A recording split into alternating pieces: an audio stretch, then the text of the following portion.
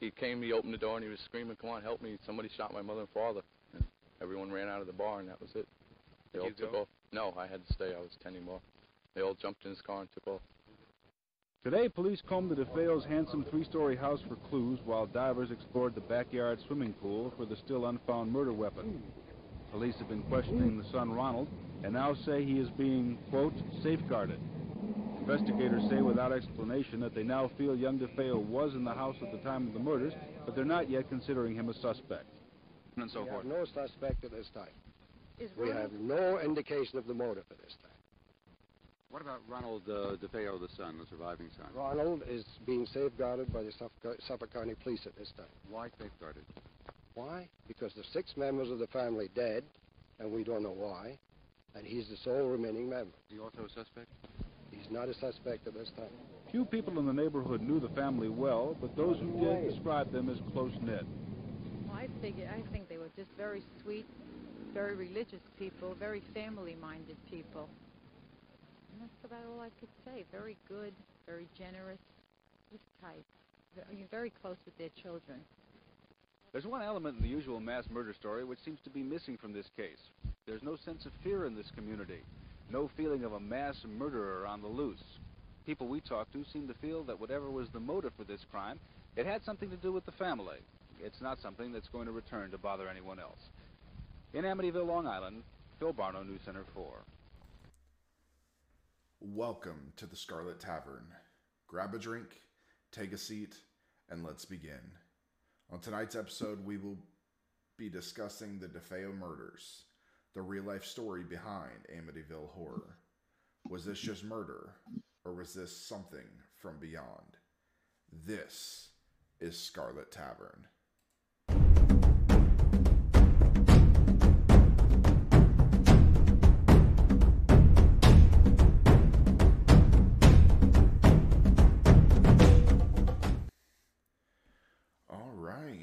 We are back with another one. I guess you guys can't see it, but my setting's a little different.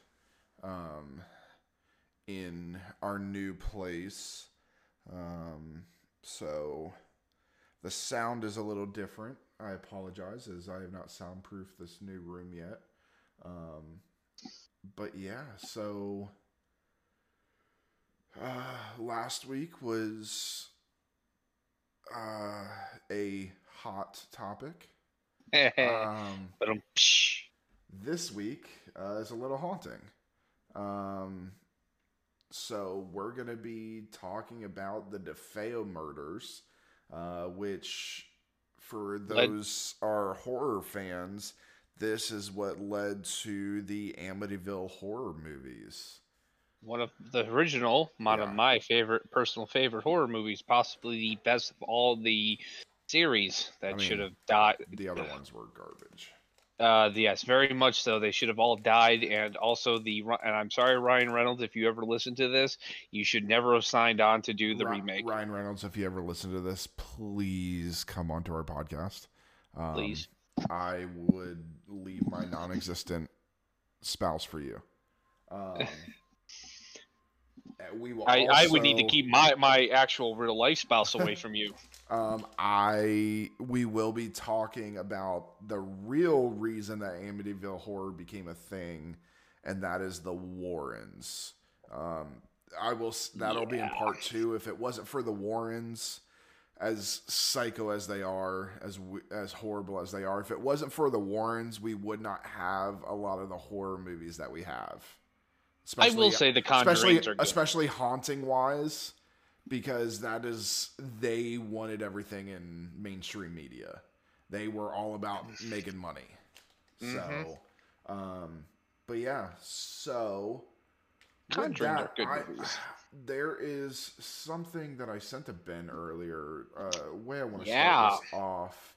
Just a little discussion. We're not going to get theological on this. It's going to be more of a historical discussion, but I was scrolling through TikTok and a live came up. I don't know why religious lives come up on my For You page. Maybe, I don't know, maybe it's somebody mocking me, but knowing my background. So this person who never showed their face, but they had text written and they were speaking. But they said the Catholic Church is the church that Jesus created. God is only going to make one church, and he is only going to do it correctly. All base Catholic traditions are in the Bible. The Bible is Catholic. Catholicism is Christianity. Protestantism is heresy. We were placed on the earth so we could learn what it is like to exist without God. I was actually at my regular day job when he sent that, and at first I was very perplexed. It's like, good God, I know I make no hiding. I am Catholic. I was raised Catholic. I went to Catholic schools, and I can tell you all right now, folks, that is. At first, when I first heard that, or sent that, he showed me that picture, and I thought, wow, that is some real old school Catholic thinking. But then I started thinking, it's like, I know old school Catholics that they didn't even subscribe to that, and this is like this. Okay, so I'm sure Caleb has a basic understanding, but I'll give you all what we were taught in Catholic schools about the origin of the church. First off, Jesus Christ did not start a church. Jesus Christ was simply the Son of God. He preached the teachings, and he died for our sins. However you want to interpret it, he was a preacher. He went against the grain of the time of the Pharisees who ruled Judea, which was under King Herod, which was a protectorate of and a vassal state of the Roman Empire, which would eventually be part of the an actual Roman province. Jesus Christ did not start a church. Technically speaking, Peter, the Apostle Peter, the rock on which the church shall be built, this is what you find in the New Testament. It is said, I don't know which book or chapter or verse that is, so if any of the priests who taught me religious classes ever listen, please, I'm sorry, fathers. Please stop listening to this podcast because you will not like it. Yes, that's awesome. Actually, I do know a few priests who are actually true crime buffs, just like myself, so they might. I don't think they'll like your language. No, they didn't like my language when I was in Catholic school. And sexual innuendos. Yeah, no, they have definitely. And of course, of course, D&D is of the devil, so. Yeah. Interestingly enough, my high school, St. Francis, and Ethel Springs, New York, had a Dungeons and Dragon club. So, anyway, but I digress. Peter, it is said in the Bible, Peter was the rock on which the church shall be built. I will build my church. Now, obviously, this is where some people get confused, but again, Jesus didn't create a church. And if we really want to be technical, Peter didn't create a church. What Peter created was a ministry. I guess is the best way to describe it. There was no brick and mortar churches because the times in which Peter was preaching and gathering the followers of Christ was banned. It was persecuted. Peter himself would be arrested by the Romans and crucified upside down. He would, after enduring many days of torture, many other Christians would suffer very similar fates. So, but the church persisted, or the ministry, I would say, persisted until finally enough of many Romans and their subjects and started become converted to the point where the Romans could not ignore the influence of the Catholic Church, and of course, the Roman paganism and was on the decline, along with many other aspects of the Roman Empire. So eventually what would happen is that the old adage, if you can't beat them, join them, started, and the Romans started. Constantine adopted the church, and this is where the church started going from just simple ministries to becoming the official religion of the empire that controlled a quarter, what was essentially I think it was like an eighth or a quarter of the known world. And yeah, it just the rest is really history. And then of course with the I want to say the 1500s to the 1600s. I am my father, God rest his soul, was Protestant, but he was the epitome of a lapsed Protestant, so I don't know the whole history of Martin Luther.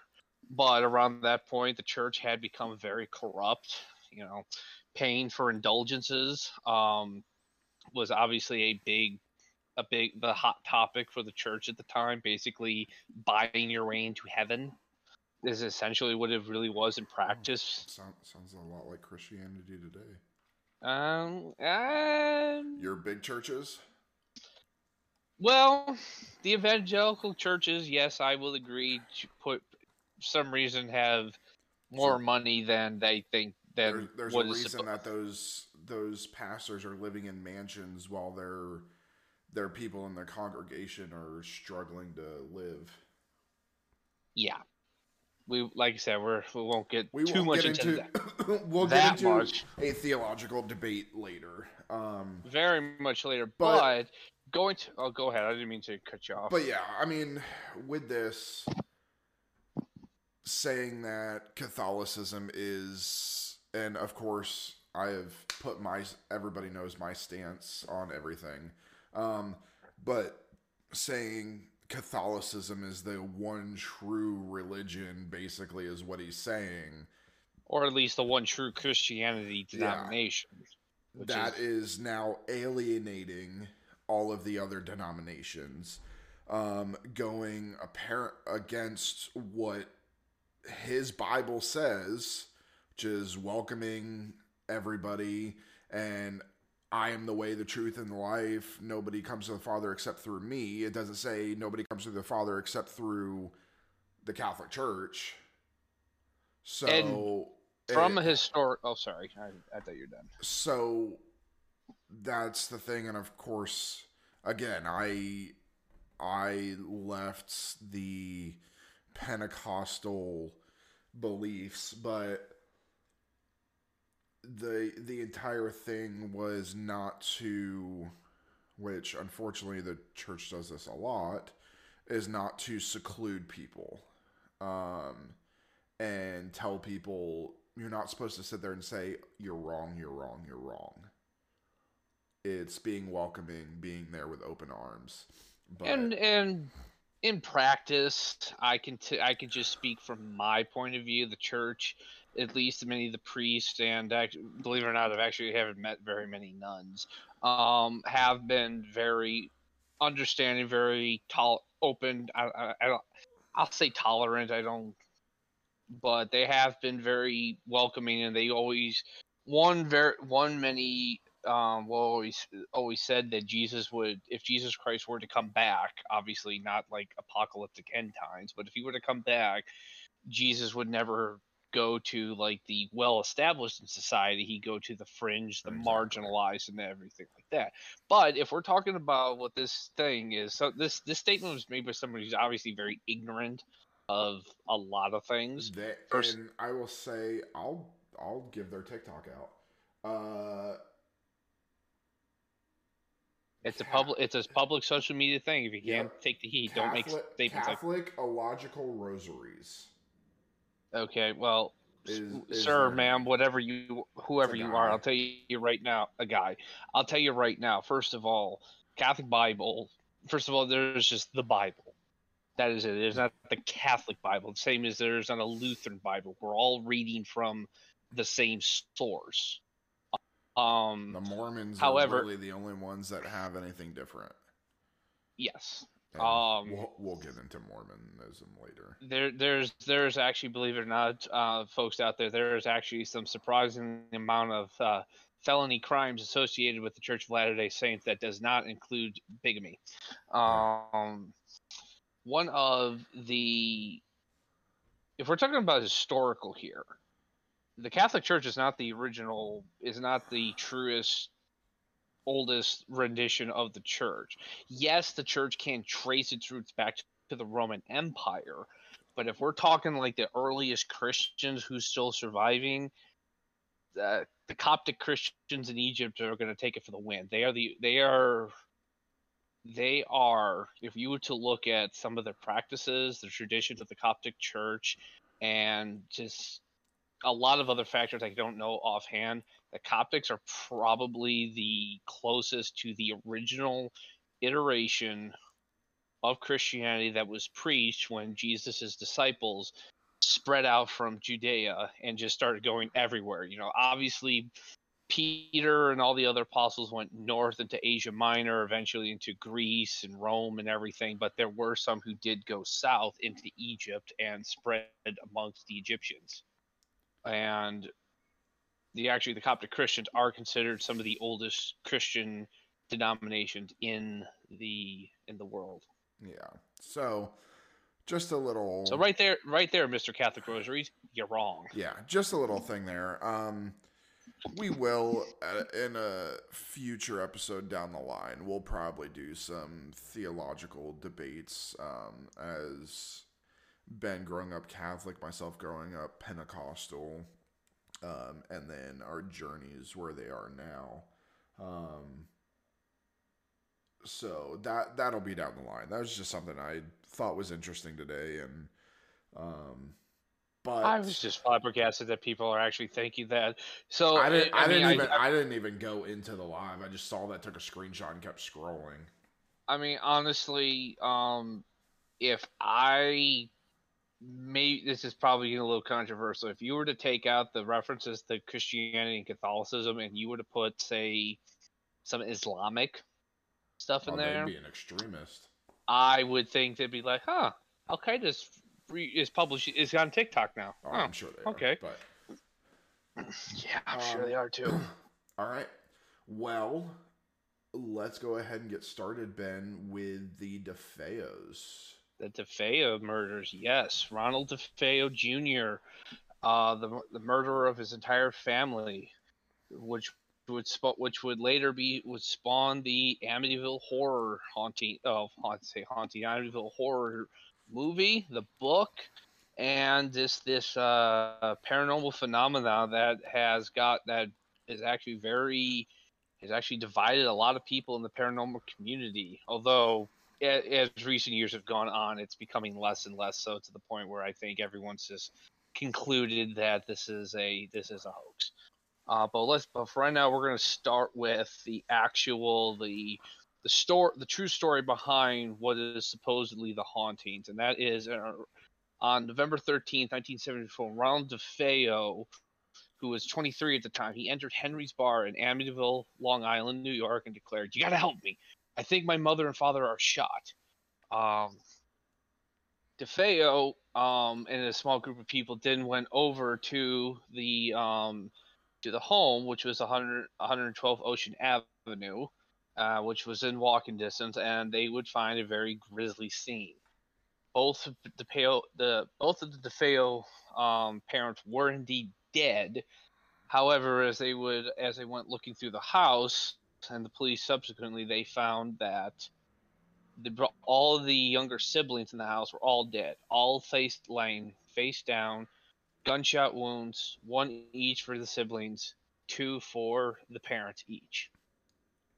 Now, one of the interesting things was about this, and this is for our law enforcement viewers or listeners, and for Kale, you might find interesting. After which, the police had to find Ronald Defeo. He actually went to the bar. He actually went back to Henry's Bar and was sitting there before the police went and started to question him. Little sus there already. Yeah. This was. I mean, if it were me, I definitely would not be able to go. Number one. So this was 1974. No cell phones. They possibly a house phone, maybe. Depends. I mean, Amityville's not poor. No, this is a very, even back then, this was a very high-end, affluent neighborhood. So, more than likely, they had a house phone. So, why do you run to a bar? Say, I need help, and then go back, and then have one of your friends call? For me, from the law enforcement side, which on part 2, we're going to have my dad here again, and we're gonna get some more experience insight into there. But for me, from the law enforcement side, is he did that, went to that bar to show other people his distress, quote unquote distress, to show that he tried to get help, and so it makes him look like less of a suspect.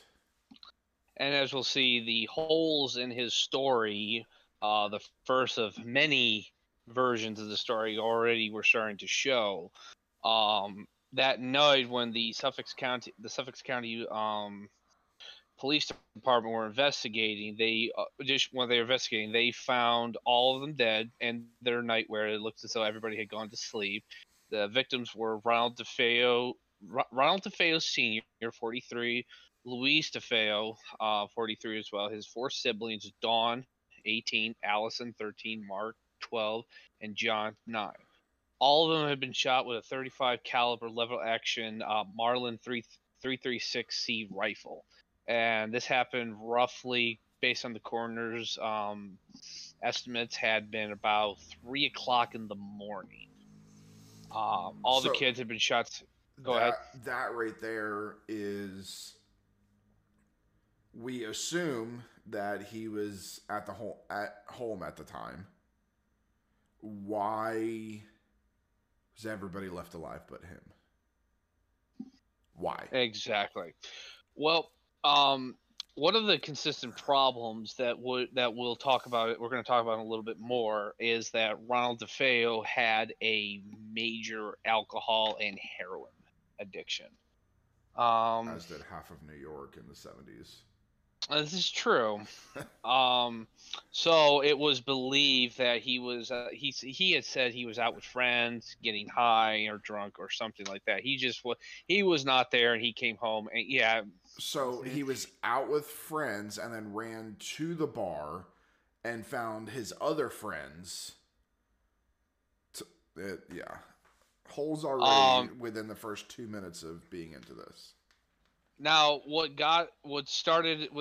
made the police investigators very suspicious off the hand were 2 things. One, the first thing, the night they're questioning him. Keep in mind, at this point, Ronald Defeo Jr. is not a suspect. He is seen as a survivor of a massacre. Simply, and this is seen as because the first person he names is a mafia hitman. Let's see. I have his notes here. He was a Louis Fellini. Yes, that's it. Thank you, Caleb. Was a known mafia hitman and soldier of, I believe, the Lucchese crime family. I could be wrong about that, but he was a very well-known individual.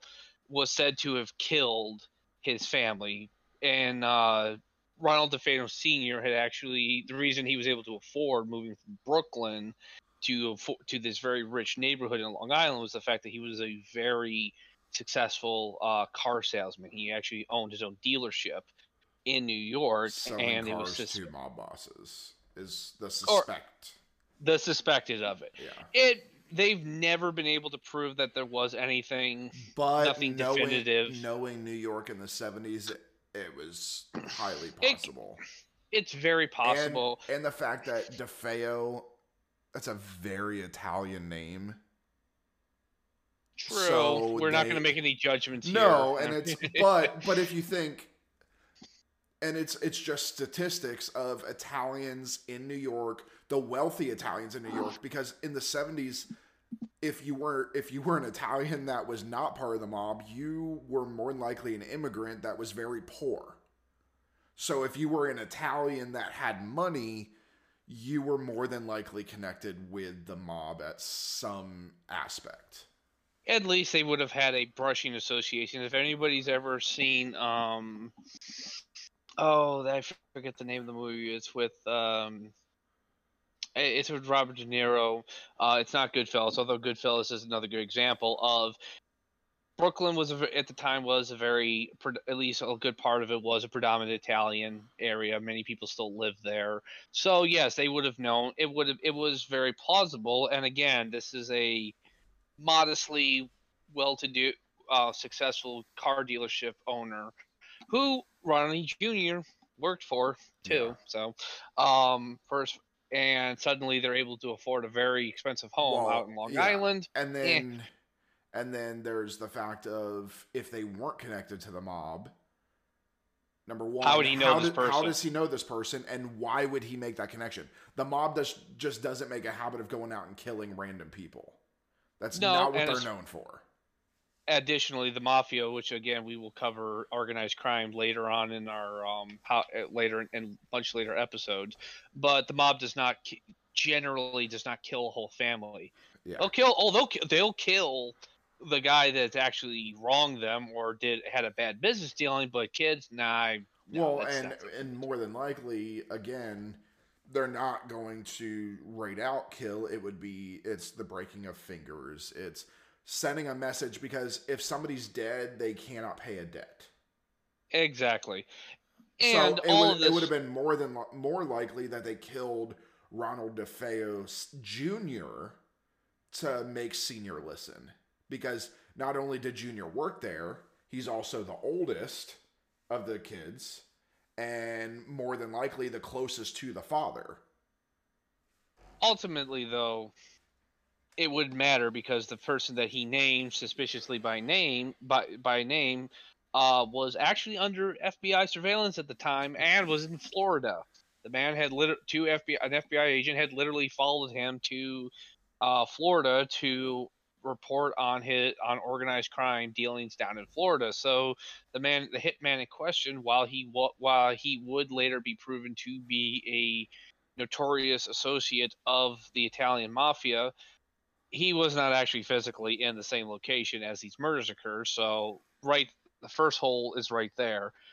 Another hole, which definitely sealed the fate, and which they would use against Defeo to get him to confess, he asked about cashing in the life insurance policy the night his family died. So, and this makes you wonder if they are so well off. He has a very successful car business. Ronald Defeo Jr. is working for the dad. They are making good money. They're living in Amityville, which is a very well-off town. Why does he need the life insurance? Exactly. More than likely, especially in a 1970s Italian family. And of course, I'm not Italian at all. I'm German. Me neither. I'm German. But I know my German family. But we are immigrants. We want to give you better than what we had or what our family had. So we're going to give you everything. So he probably was able to pick whatever car he wanted off the lot to drive. He probably got a hefty allowance on top of what he was making in money. As we'll see, as they would find out later, now that many things would start coming to light, the DeFeo family was not a very happy family. Ronald DeFeo Sr. and his wife Louise were very abusive to Ronald Jr. According to now in this case, we only have Ronald Jr. to verify this, but other extended family members have more or less verified that Ronald Sr. had a temper. He was very strict with his children. We don't know. We'll never know if he was as abusive to Ronald Jr. as to his other children as he was to Ronald Jr. Ronald Jr., as I say, was also had a major heroin and alcohol addiction. Probably he probably got into drugs and alcohol to cope with his physical and emotional abuse that he was suffering at his parents from a long time, from a long standing. Again, we know it's generally accepted that he was abused. How bad was the abuse? Was it enough to drive him to this horrible thing and kill him? We don't know. But drugs and alcohol would ultimately play a very large factor in the murders, in the sense that if we're one of the things that they talked about was his eventual story that he would use, and one of very many additions that he was demonically possessed. Yes. Now, I mean, if heroin and alcohol are a demon, then unfortunately, I hate to say it, folks, there's a lot of people out in the world who are possessed by demons. So, this would be one of many inconsistencies in the story. Eventually, the next day after, he did confess to killing his family, and he was found guilty, sentenced to 6 consecutive life sentences, and for up until, I believe, not too long ago, he actually was in prison. He just recently died at the age of 69 in prison. They did not list his cause of death. You know, he died in 2021 at the in Albany, at the Albany Medical Center. So Ronald Defeo Jr. took the secrets of the murder to his grave. There have been many unauthorized, supposedly, interviews of why he did this. There's probably just as many wild speculations as to why he killed his family.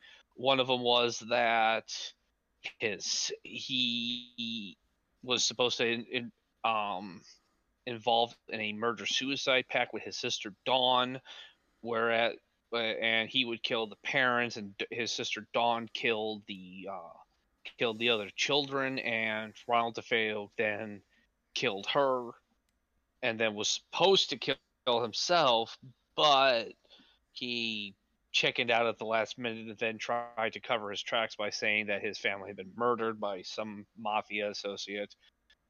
But that is really the murders of Ronald Defeo. And for many years, the house actually would have remained empty until about 5 years after about 4 or 5 years after the murders, I believe, of Ronald Defeo, of the Defeo family. The house of 112 Ocean Avenue would then have a new owner, the Lutz family. And this is where the legend of the Amityville Horror really would begin.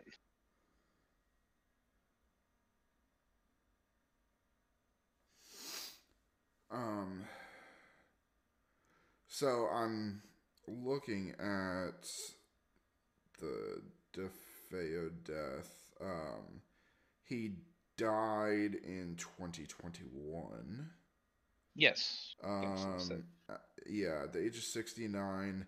And then it was announced that they will never release his cause of death. Due to, except to immediate family, due to health privacy laws, which is HIPAA goes out the window when you die. But that really sparks some conspiracy theories with a lot of people, that this was him being killed was another, like he was about to tell all their mafia connections and that they killed him to shut him up and blah blah blah. Some people believe he just had a disease. I mean, he was in prison for a very long time, and that takes a toll on your body.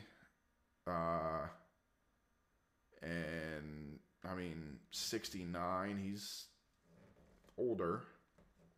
Yeah, but again, he's not living his best life in prison. Exactly, and killing children does not do you well in prison. Yep. Even if they're just your siblings, no, it definitely doesn't endear you. I think probably the New York State corrections were just probably not trying to feel any more demonic talk, and in the end, they just kind of it's created more speculation. Yeah. So,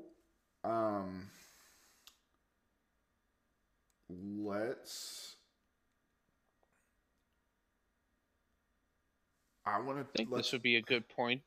Let's go ahead and talk about the Lutzes, because in part 2, I want to. We'll kind of split the Lutzes up into 2. Okay. And because that way we can, in part 2, we'll also kind of dig into who the Warrens are. Yeah. We'll kind of go through and talk about who the Warrens are and everything. So if we want to go ahead and discuss the Lutzes moving in, and all the way up until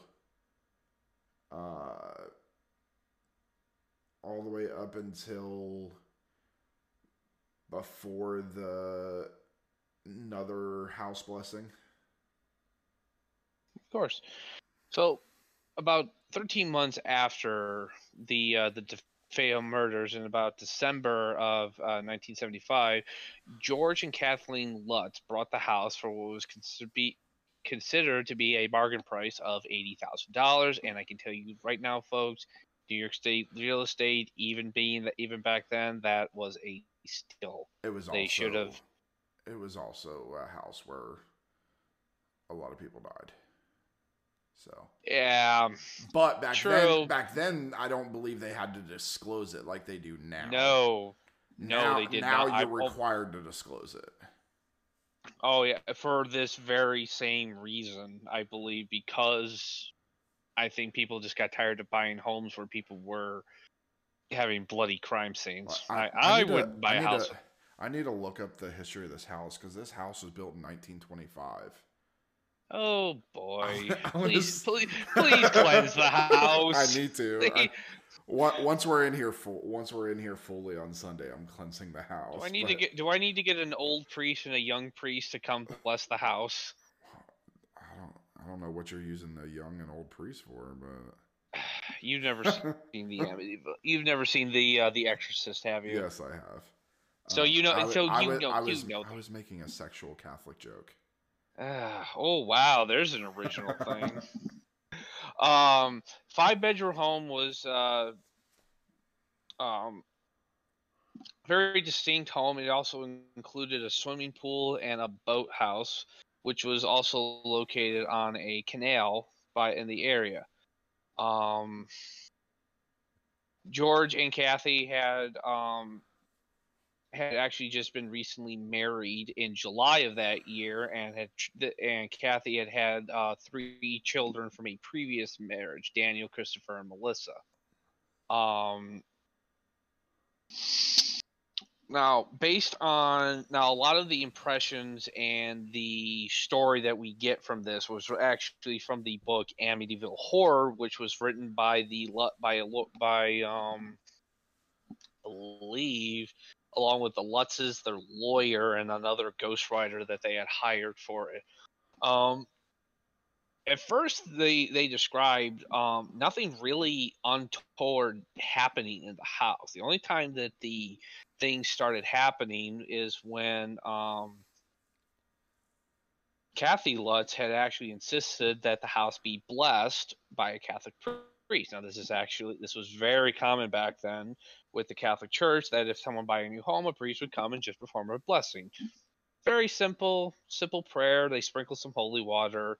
Nothing out of the ordinary. Blessings are not really they're not meant to do anything. Of course, according to what Father Mancuso, the priest who would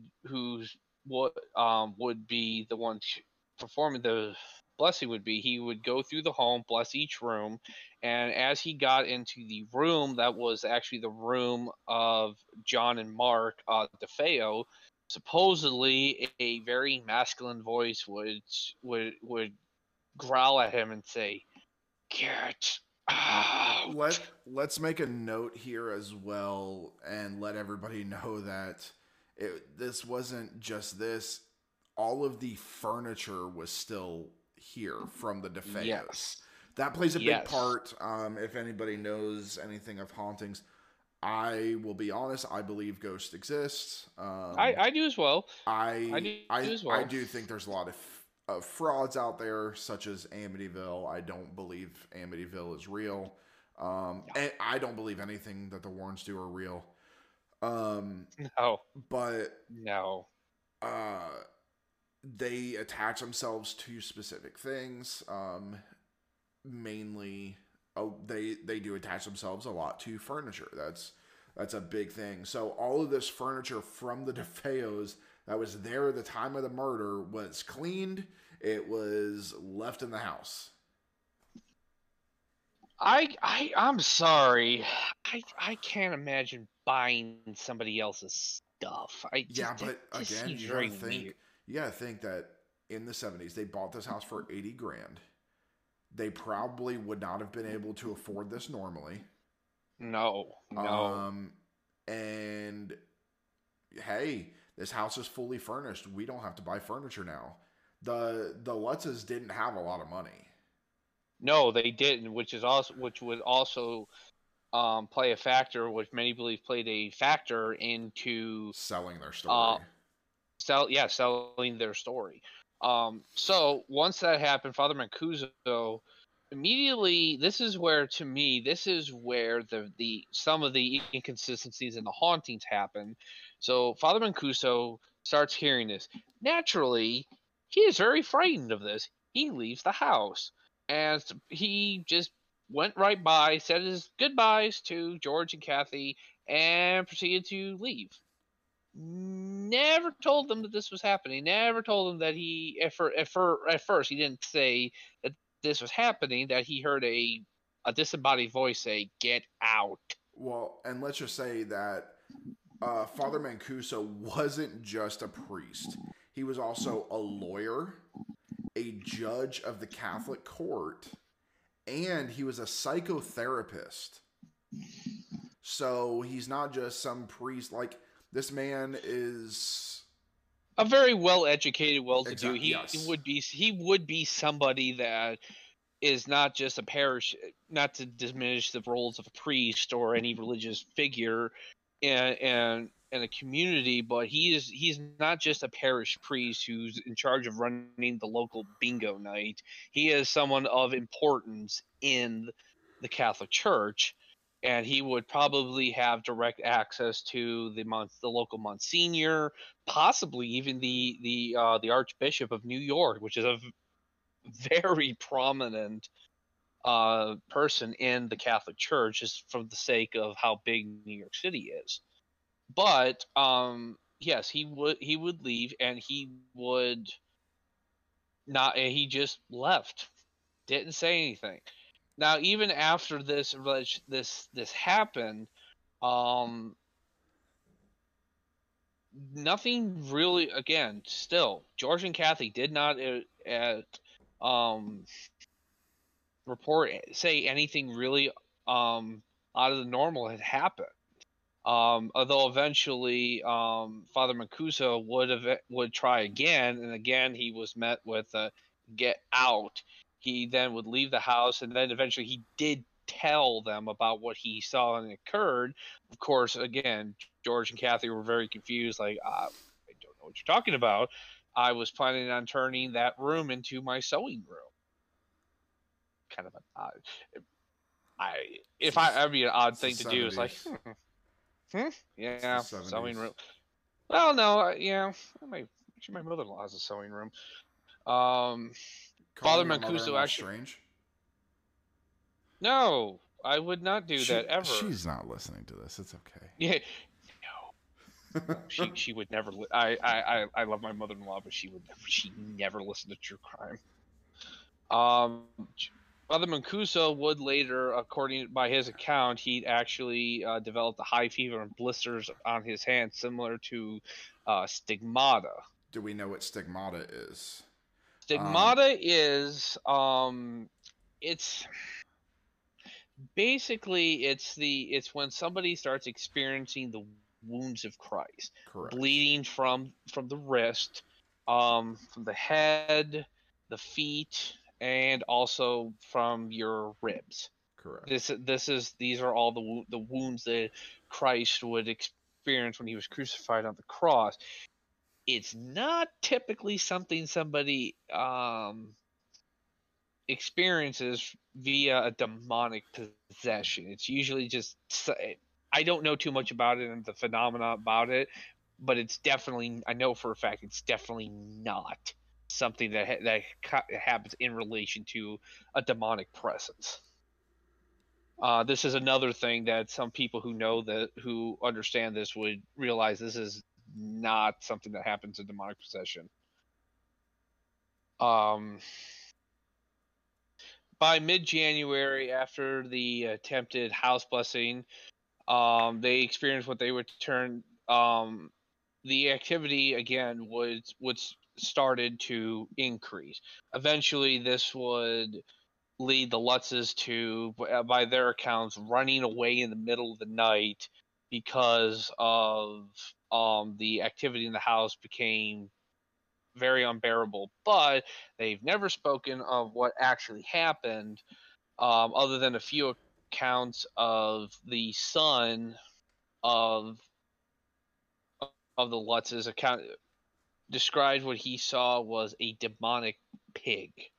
Yeah, so the Lutzes, we're gonna wrap up this here and continue later. But the Lutzes described